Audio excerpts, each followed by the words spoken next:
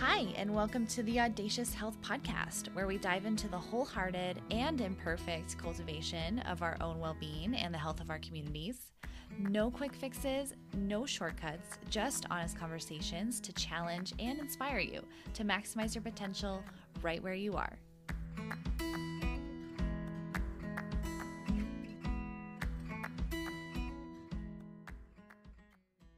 Hi, friends. I am your host, Chauncey Carroll, and I'm excited to introduce you to my good friend, Sarah Rieves. Besides being an amazing human, Sarah has her master's in social work, MSW, and works every day with kids in crisis through a local school district in town. In her spare time, she has also volunteered for many years for two national organizations that work with underserved youth, Big Brothers Big Sisters, and Royal Family Kids. I also have to throw this in there. Sarah and I share a deep affinity for all things Jurassic Park, Queer Eye, and Backstreet Boys. So, hi, Sarah. I'm so excited to have you. I love that those are three things that we share. I love that so much. Those are three of my greatest joys in life, and right? I love that I share them with you. Thank you. I don't know what that says about us necessarily. Maybe that we were 90s kids. And we're 90s kids and we have great taste. Yeah, thank you. Yeah. More about Backstreet Boys later, for sure, because we're going to come back to that. We have to. Oh, yeah, we will. But tell me just a little bit about, like, your job and what a typical week looks like for you.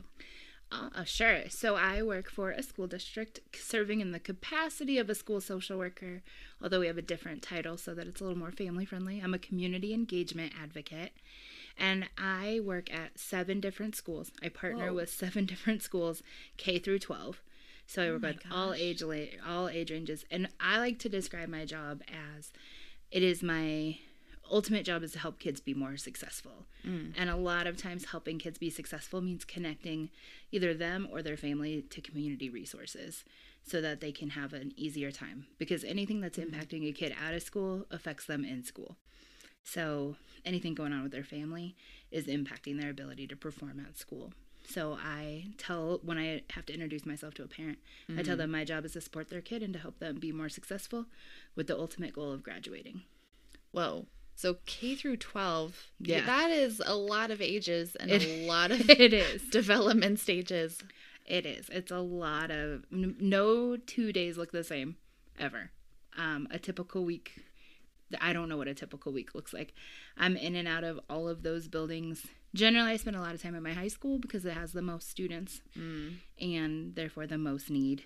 And I spend a lot of time at 2 different elementary schools. They're Title I schools, so they're low-income families and have a lot of just different and unique needs. So I spend a lot of time in those buildings. So my typical weeks always include at least those 3. And then kind of in and out and all crisis support for the district. My team is responsible for responding to any and all crises across our full district. Wow. Yeah. And just anything that pops up, really, we're there for. We joke that we're if something's kind of weird, that's probably our department. I love it. Yeah. Wow. That is an all-encompassing job, and it has got to be pretty overwhelming at times. It can be, but I kind of love it. I think I would get bored if it was the same thing every day. Sure. Yeah. You get a lot of variety. Like you said, 7 different schools. 7 different buildings. 7 different buildings. 7 different groups of kids. Wow. And it's really fun because sometimes when you're in elementary school, they're really cute, but you get frustrated with their inability to fully communicate or behaviors are very different. And then you can go to the high school and have an adult conversation. But then when the high schoolers are kind of snotty, you can go back down and hang out with kindergartners. So it gives me a good balance. Oh, that's good. But you haven't always done this. You worked at Compassion International for a long time. Yeah, I was there for about 8.5 years. Wow. So what spurred you to go back and get your MSW? I think I always wanted to do something that was helping other people, and I didn't know exactly what that would look like. I graduated from CSU. Go Rams. We also share that in common. Just a side note that Sarah and I are also CSU alumni. And I graduated in 2009, which was one of the worst years to graduate college because of the recession. Oh, yeah. And so I thought I was going to go into the Peace Corps, but they were on a hiring freeze. Oh, wow. And I didn't know what else to do. And I ended up at Compassion, and I loved the mission of supporting children in poverty globally and working with them to just provide basic needs for families. But I was not meant for a desk job. And I was sitting at a desk a lot. And really the biggest catalyst to moving into social work was volunteering for Royal Family Kids. I started volunteering there, I think, about 8 years ago. Wow. And that's another thing we share. Our first year was the same year there. Oh, yeah. So for people that don't know, can you give us a little snapshot of what Royal Family Kids is? Yeah, so Royal Family Kids is a national organization, and they do 2 main programs. They do a summer camp and a mentoring program, and the population that we focus on is children in foster care, ages 6 through 12. So the summer camp is how I got involved at first. And you just take a group of local foster kids to camp and you give them an entire week of childhood, like as much as you possibly can, all shoved into 1 week, because we don't know what the day-to-day lives of these kids look like. But we know they don't have a stereotypical joyful childhood if they're in the foster care system. They've missed a lot of those pieces. So the goal of Royal Family Kids Camp is to give them as much of that as you can in 1 week and just love on them as extravagantly as possible in that amount of time. And then the mentoring program is an extension of that. It's kids from camp who are mentored through, is it September through May, through the school year. And you get to continue a relationship with them and spend 4-ish hours a month just pouring into the same kids.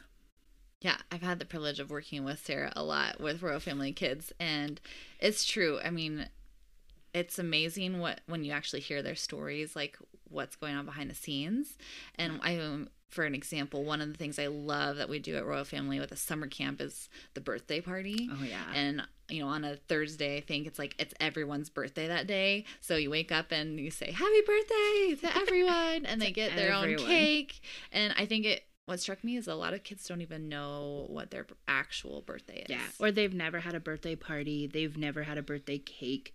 So, and I don't think it's at every single Royal Family across the country, but I know ours here in El Paso County, every single kid gets a cake with their name on it. I love that. And it's beautiful. And it's a homemade cake, and they can do pretty much whatever they want with it. Some of them eat it all really quickly. Some of it smash it inside out. They smash their faces in it. It's the messiest day ever, but it's so fun. The best. And then they all get a big birthday party, and they all get gifts, and they just get to know how special they are and just have that acknowledgement. So Royal Family Kids working or volunteering there, I realized I just wanted to do something more hands-on. I wanted to work with youth in our community more directly. Like, I loved the work that Compassion was doing, but it was too far away. I couldn't really see it. I wasn't directly involved, and I wanted to be more boots on the ground. So I was talking to some other volunteers for Royal Family, and one of them just asked me one day, like, why aren't you a social worker? You clearly have a passion for this, and you would be good at it. And I thought about it for a while, and I realized that she was probably right. That seemed like it would really align with what I wanted to do and the kind of work I valued. And so I went back and got my MSW so I could shift and do more local work. That's amazing. So, yeah, it really was Royal Family and having, like you said, that volunteering, seeing those kids day to day that made you realize I can actually do this as a career. Yeah, it was getting to know those kids and like learning all the different aspects of their life and knowing like I could be a part of that on a more direct and regular basis. Yeah, that's awesome. So I know that in your current role, you work with teachers, with police officers, with parents, with school administrators. Yeah. When that's functioning really well, what does that collaboration look like at its best? Oh, at its best, which unfortunately I don't think we always get to see it at its best. Yeah, but when it's working really well, it looks like everybody coming to the table, putting their defenses aside, lowering their guard, and putting away their bias, and just being open and honest and acknowledging that we're all there on behalf of a kid who needs help, who really needs support. A kid who doesn't know, their brains aren't developed. They don't have the life experience. Grown-ups hold kids to standards that maybe aren't 100% fair. And so it's the adult's job to help support a kid through a situation. And generally, if we're in a situation where all of those people are at the same table, something has gone wrong. Sure. But then it's just everybody putting away their own ego and acknowledging, like, we're here for this kid and how can we help?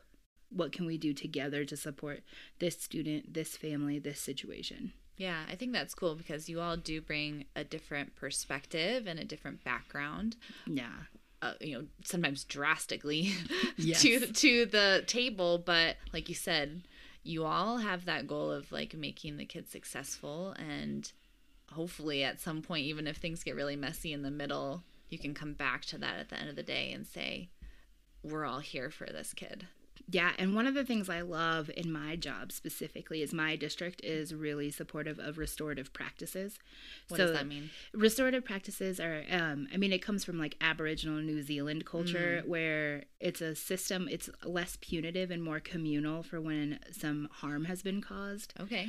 So when you think about our judicial system, like if somebody breaks the law, they're just punished, but there's not necessarily an accountability that matches what they did. And the person who had harm caused doesn't often get a say in that conversation. Okay. So restorative practices, when it's operating at the best, it brings the person who did the harm with the person who had harm done to them to the same circle, and you sit down and you talk it out as a group. Wow. And that gives room for accountability and ownership of what happened. The person who had harm done can look at the other person in the eye and explain what happened to them and how it impacted them, and they can come together on a resolution of like what needs to happen next. So my district incorporates a lot of that into all of our processes. And so I love when everything is going well. We sit down, especially in like our expulsion process, which I'm a part of all the expulsion hearings for my buildings. Wow. We sit the student down and we ask them, what were you thinking? Like, what happened? Tell us from your perspective, what happened? What were you thinking? Like, what have you thought about since then? And what do you think needs to be done now? Oh, wow. And then we ask like either the school administrator or the parent, like, what have you thought about since this happened? What did you think when you realized it happened? What do you think they can do to fix this? And make it more of a communal approach. Yeah. Wow, so when we're able to all come together with that common goal and that common language and just the understanding of looking at every situation like a learning opportunity and something that isn't necessarily needing to like ruin somebody's life, but they can grow through, then it's really beautiful just to see the communal aspect of everybody coming to the table on the same side to try to fix a situation and to give a kid a better chance. Wow. I think that's so cool because you're really teaching kids emotional intelligence. Exactly. I mean, and especially in a day and age where kids like communicate through screens and text messages or social media, that's probably a really challenging, but like a good challenging for them to have to sit down and talk to each other face to face. Yeah, it's beautiful. It can be really hard, but it's so beautiful to see it when it works well.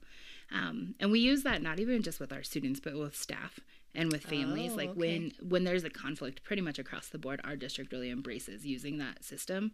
Because it's so hard to hide behind things. I think our culture as a whole is really comfortable hiding behind a screen and being pseudo-anonymous on the internet. Yeah. But they're not as willing to have that same level of communication in person. Yeah. So to give them a safe place with a system and rules in place on how to do it, I think it really does.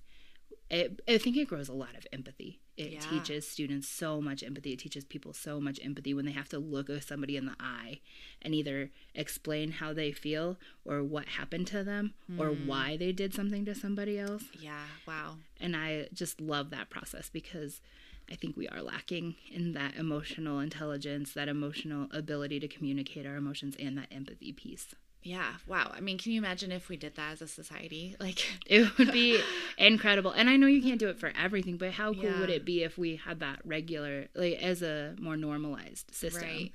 Instead but then you do see that person as a human, another human. You can't, I mean, it's a lot harder to be angry at someone that is sitting right next to you. Yeah. You know? It's so hard to be mad at somebody or like hate somebody when you have a connection to them. Yeah. And it builds those connections and it kind of lets you see like, oh, they're like me, or oh, I can understand how this happened or why they thought that. Yeah. Wow. That's awesome. Yeah.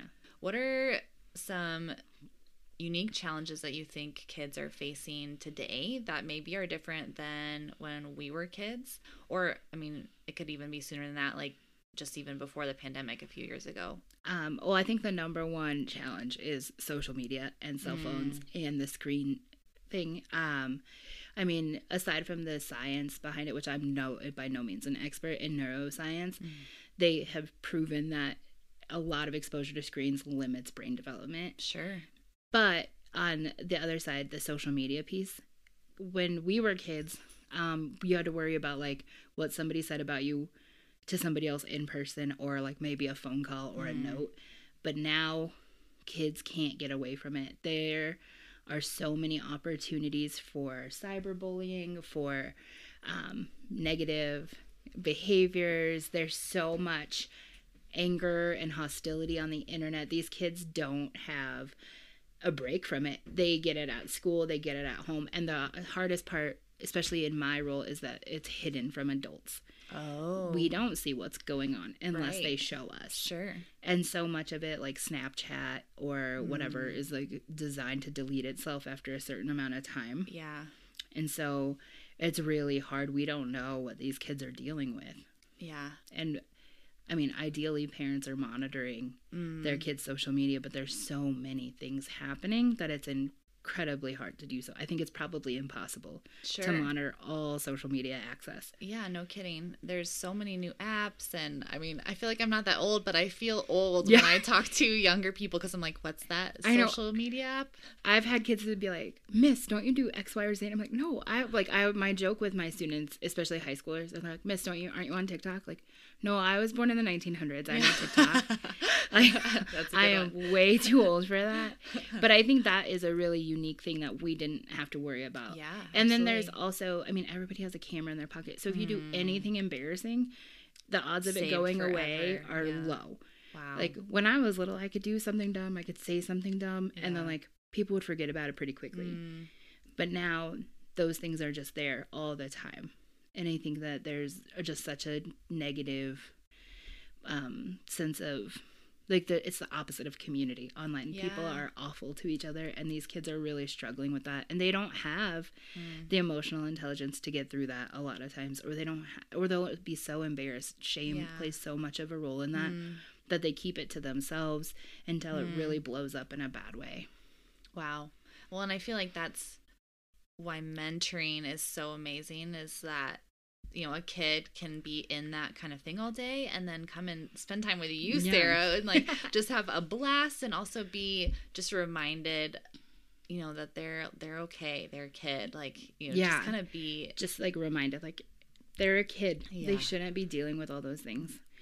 I think that we've seen a lot. So you also asked about since the pandemic, even. I think a challenge is every single person in the whole world has been impacted by COVID.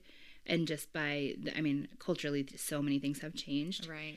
And kids feed off of adult energy and emotions so much. Like, we are responsible for teaching kids their emotions and how to deal with those. And again, there's no research to back this up, but I think every single person is probably operating like between 10 and 30% more stressed out than they were prior to COVID. Makes sense. I think we could all probably attest to that and say, yep, that's like me. Everybody's baseline has gone up. And can you imagine kids who are stressed out but don't know why they're stressed out, but every single adult in their life is at least 20% more stressed out and feeding off of that energy and not having an understanding of it and not knowing how to cope with it, and just not really even knowing what's next or what to be sure of. And like, adults when they're stressed out notoriously aren't great, you know. It gives a lot of chaos to the world, and these kids are trying so hard to figure it out, but the adults aren't able to help them as much when we're struggling too. Right. So, I mean, you've done mentoring for a long time with Big Brothers, Big Sisters, and then more recently Royal Family Kids, but still for the last several years. What's your mindset when you're going in as a mentor, knowing all that you do and all that they're dealing with? I started Big Brothers Big Sisters, oh my gosh, I don't even know. I was there for 5 years. So probably about 10 years ago, I did Big Brothers Big Sisters and did it for 5 years. And now I've been with RFK mentoring part for about 5 years. And I would say I just go in and try to remember that these are kids, that I can help them develop the skills that they may not be getting other places. I can hold them accountable in a loving way, and I can teach them how to handle situations. Whether it's simple things like when we go out, having them talk to the adult that's like a cashier if we're going to get a snack or something. That's a good idea. And making sure like, hey, use eye contact, say please and thank you. Like tell them what you want, and giving them the ability to speak for themselves and to build up that confidence. And that's the other thing I love about mentoring is we don't use our phones. So even if I've never had to deal with a kid who had a phone. But my phone stays in my pocket or in my bag the whole time. So it's just taken off the table completely. Like we don't mess with it. So we're in person, engaging, eye contact, really directly interacting with one another, which I love. I think that it's so important to have that in-person communication and connection. And I just try to approach it in like, I am a person who has the capacity to give time and energy and love to these kids who may not have it from everywhere else in their life. And it is a privilege to me to be able to go and just pour into their lives a little bit and to help them develop those skills. Wow. So that's kind of the way I look at it and approach mentoring. Like, this is something I have the capacity to do and I can do. Man, that's amazing, Sarah. I get goosebumps like hearing that. I mean, I am just amazed by you because you have this crazy stressful job throughout the week. I mean, it's like honestly a miracle if no one dies during the week, right? I mean, and you honestly, don't have to deal with that. And my first year in this role, we did have a lot of people die in our district. It was a crazy year. Yeah. And so that kind of became, again, like social workers have dark humor. So that would be kind of our barometer for things like, how was your week? Nobody died. And it was a serious, like a literal. Serious. Yeah. Like, but yeah, it's a great week when everybody's alive. Yeah. How do you keep going? How do you, I mean, and then you volunteer and as a mentor on your spare time. Like most people I feel would be like, no, I'm just doing Netflix for the rest of the week. I think mentoring is so fun. And I think with RFK especially, it's great because we always have an activity that we go and do. And it's kind of adjusted so it's like a group mentoring program now. So I have one child that I match with and we spend a lot of time together, but it's always a group activity. And I think it's just really fun to continue to see kids that I met at camp and build those relationships, and to have the one kid who's mine to really pour into and to help her kind of socialize and get more confidence. It doesn't seem like a burden. It just seems fun. It's like a fun activity for me. Like, that's awesome. I love hanging out with these kids. So it's a privilege. And sometimes you're like, whoa, that's a long week. And it's like a full Saturday commitment. Yeah. But I never leave like regretting going. Sure. I've never regretted being a part of the program. That's awesome. So hard, crazy, hard week at work. Let's say someone does die. It's the worst week ever. How do you go back to work on Monday? How do you keep going? I think I'm good at compartmentalizing, which helps. Yeah. I think that helps a lot. I'm really good at compartmentalizing. I'm good at processing later when it is a little more distant and I don't have the like strong emotional reaction in the moment. Sure. And you're I have reflecting on it when you are a little more calm. Yeah, like when it's a little bit removed. And I have a really great support network around me. I have really wonderful friends I can like hang out with and talk to. My sister is a therapist, and so we have kind of our own deal, like where we're both in the mental health world, and we have the acknowledgement that like we are neither of each other's therapists, but we can process things really well together. Sure.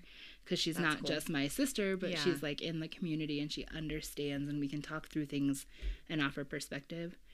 And I think one thing I love about this job is, even though I know I won't get to see a lot of the results of my work, because my dream is to teach kids how to have healthy emotions and coping skills when they're little. Like, that's my ultimate goal in what I do. I want to work with these kids and help them develop those skills while they're young, so that by the time they're an adult, they're just automatically generalized into their everyday life. Sure. So that they have those skills.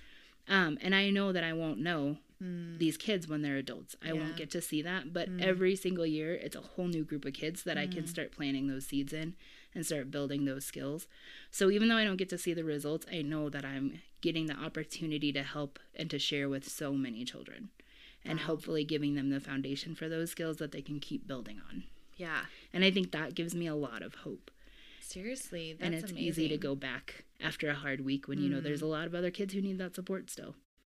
Definitely. Yeah, that's amazing. I love that perspective, that you really do have that long-term perspective of like, well, I might not see the results now, but I know that I am equipping them with these lifelong skills, that I am teaching them communication skills that are going to serve them, way down the road. Yeah. I think I have to, because if I got caught up in the everyday business of it would be really discouraging, because definitely I don't get to see a lot of the positives, unfortunately, in this role. I am involved in a lot of negatives, but I take all the little victories and I celebrate those, and then I just know down the road that these kids will have skills that I helped instill and that will help improve their lives. Yeah. What does your own self-care look like, Sarah? Because I'm curious. I know mentoring is, like you say, almost an outlet for you because it's so fun. But what else is in your self-care routine? Yeah, there's a lot of things. There's small daily things like making sure I'm drinking water and not just coffee every day. Yeah. And prioritizing sleep, which I'm not great at, but I'm still working on. And then other things are just having something to look forward to, having friends. Or, honestly, let's talk about the Backstreet Boys now, because doing fun things like having friends that you have similar interests with, and then you can go see Backstreet Boys concerts and have the best night of your life at. Seriously, friends, we have to take a diversion right now, because we bought tickets for the Backstreet Boys in right before the pandemic. Yeah, I want to say 2019. Yeah, maybe, or beginning of 2020, and it was supposed to be at the end of 2020. Of course, got canceled. So we're like, okay, 2021, it's gonna be great. 2021 gets canceled again for Thanks, COVID Omicron. in 2021. So finally, 2.5 years later, after we had bought these tickets, I had totally forgotten even what seats we got. Oh my gosh. And we walk up to the concert. We finally get to see the Backstreet Boys. We've been waiting for 2.5 years. I had literally had a kid since then. It was not even on my radar 2.5 years ago, but now I have an infant child that I'm attending this Backstreet Boys concert, and we were in the 11th row, guys. We got to see all of them. We could see their faces. Man. We could see the shoes that they changed into every time they did an outfit change. Their sweat. Yeah, it was incredible. Oh my gosh. And we looked forward to it for so long. Yeah. And it didn't disappoint at seriously. all. Yeah, it delivered. It was amazing. I was a little nervous that we had blown it out of proportion. We were so excited about this concert. On the day we were supposed to see them, we got together and watched YouTube videos of other concerts. That was so worth it, too. And it was so fun. But then we actually got to be there, and we were in the 11th row, and it was the best night. Surreal. So, these were the guys on my first grade lunchbox. So, dream come true. These were my middle school crushes, 100%. I was and my mom wouldn't let me see the Backstreet Boys when I was little, so I had been waiting for this exact concert for 2.5 years, but I had been waiting for 20 years to see them. So who is your favorite Backstreet Boys guy now? Ooh. Well, yeah, I think, it's always been Brian. It's always been Brian. It's always been Brian. We did have an interesting revelation about Kevin, and why we didn't realize how old he was when we were young. But it's always been Brian. I just have always loved him.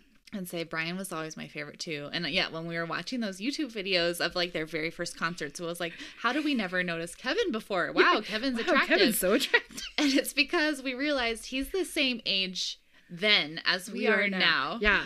All of a sudden, Kevin was age appropriate, which he never was when we were kids. And the funny thing is that at the concert, I was like, oh, I like Nick a lot. And I'm like, that's because he's the closest to us in age now. And he's the Nick youngest. was always my second favorite. It was Brian and Nick forever. Yep. Oh, and that still is so Brian good. and Nick. So good. So I just like to have things to look forward to. And I love after a hard day at work, that alone time in my car, whether it's listening to a podcast or jamming out to the Backstreet Boys or some other music, just prioritizing having a separation of work and home in that car ride.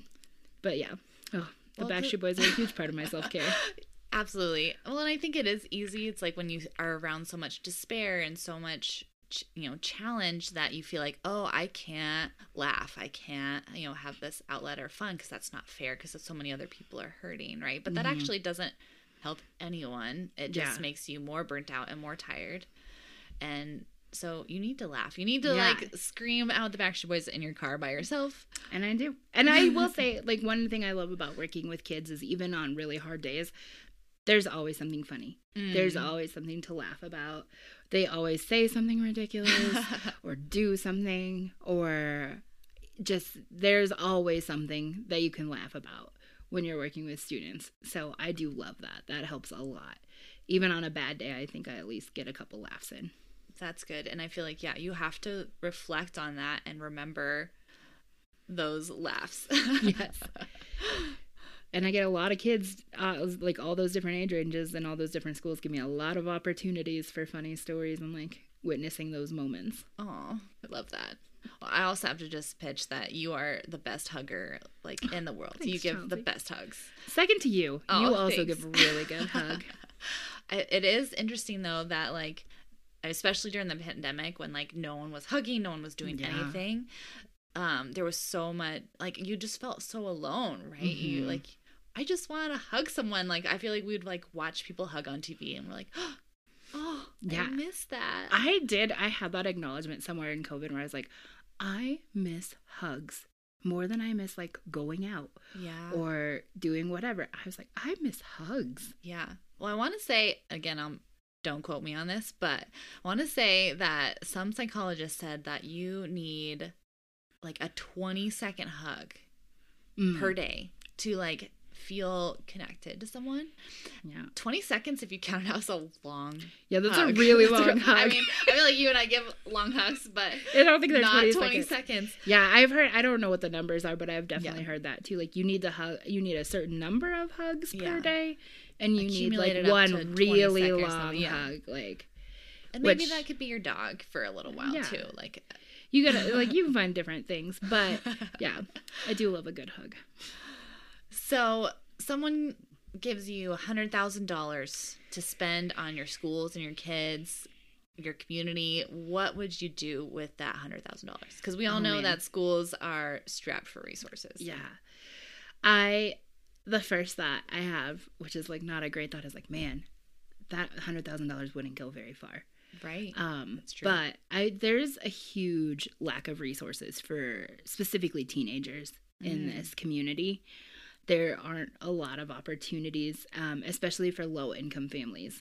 There's not a lot of like low-income sports or rec centers or activity-based things. And some of the ones that we do have are generally court-ordered. Oh, sure. So there's I would try to figure out some kind of youth program. I'm not even sure what that would look like, but I would really like to. I talk to a lot of parents who are like, man, my kid keeps getting into trouble. They need a positive outlet. What is there? And I have to just be like, there's not a lot, which is hard. I hate having to say, like, we have a huge hole, like a gap in our services in this town for teenagers. And so I would try to come up with something for them. Just your everyday average teenager, not like a kid who's in the criminal justice system or a kid in foster care. Like they have more services, but our just everyday teenagers have a lack of things to do. And that gives them a lot of time to do something they shouldn't be doing. Yeah. It's like, okay, well, we expect them to stop doing XYZ, but then what are they going to do instead? Like, that's their friend group. That's, you know, what they do to get out of the home, if that's a bad home situation. Yeah. And I mean, every teenager wants to do something that makes them look cool to their friends. They want to be rebellious. They want to get into some trouble. I can't say I didn't do anything dumb when I was a teenager. But there's just not a healthy, safe place for them to put all that energy into. Yeah. And so that's my number one thought. And there's also, in Colorado Springs, there's only one place that is a substance use center for teens. Oh, wow. Because of insurance and everything, it's kind of risky to work with kids with substance use issues. So there's only one, and it's private pay, and it's really expensive. Oh, yeah. So when you have a kid who does struggle with addiction or substance use, there's nowhere to send them. Wow. And that's hard. So those are my top two things. Like if I had a lot of money and could create programming, it would be something proactive for teenagers, and some substance use center or treatment facility. That's awesome. I love that. Well, if anyone listening to this podcast has $100,000 and wants to pay Sarah to be the director of this new cool recreational center, please hit me up. Yeah, I'd love that. Let me know. So if someone was interested in like getting involved in their community, maybe they don't live in Colorado Springs, but they live, somewhere, but we know Big Brothers Big Sisters is a national organization, Royal Family Kids, where would they start? What would be your advice to them to start looking into that? I think you just have to figure out like where your heart is. So do you want to work with little kids? Do you want to work with teenagers? Do you want to work with that in-between group? And start kind of figuring that out. And then there's so many options. Like you could go through the YMCA and do coaching for sports, or Big Brothers Big Sisters is all over the place. So is the Boys and Girls Club. Royal Family Kids is all over the place, or even like local churches if that's your scene, volunteering with the youth group or Sunday school classes, or if there is a community center where you live, getting involved in that level. There's so many places, but kind of just figure out where your heart is and then look into opportunities around that. I think that you can find a ton of different options for something that you can find as fulfilling and serving your area and your community, especially the youth of your community. That's awesome. Yeah, I feel like the need is so great in so many different areas. Like you said, you work with K through 12, and there's a need across all of those ages for mentoring, for a positive outlet, for a positive community. So really, they can just dive right in wherever they are. I think it's really, maybe it could even be overwhelming because there's so many options, but just kind of figure out like your thing, like, do you want to do something super active with kids? Like then look into your YMCA or your local community, like rec teams, Parks and Rec department, that kind of thing. Or if you are like religious, check with local churches on their different opportunities. Or Big Brothers Big Sisters is a huge program, and they always need help, especially men. I'm just going to put in a plug in right now. Yeah. Men, every single one of these programs we've talked about, you are needed. There are a lot of kids who do not have a positive male role model and who need that. It is proven that people are more successful if they have both men and women pouring into their lives. And so if you are a man who has the time, the capacity, and the willingness to give back, please look into where you could serve your community with children or with youth, because they need you. Love that. Yeah, and like you said, it can start small. It doesn't have to be a 10-year commitment like Sarah has given, which is just phenomenal. But yeah, you don't have to do it forever, but like even little things, there's got to be somewhere that you're needed, that your gifts would fit into, and that your energy would be used in a productive way. I love that. Yeah. Well, you heard it here first. Men, go and volunteer. Your kids need you. They need that positive role model. They do. So. Women, you're needed too, but men are rarely volunteering in the same numbers that women are. Sure. Yeah. Call them out. So everybody is needed, but men, you're especially needed. Love it. Well, thank you so much, Sarah. This has been amazing to talk to you. Oh, thanks, you Chauncey. are just phenomenal. Keep going and doing what you're doing, because you are making a huge impact in our community. And I will be there for you when we have the next Backstreet Boys concert, whenever that is. So thanks, Chauncey. It's been such an honor to talk to you. All right. Bye, friends.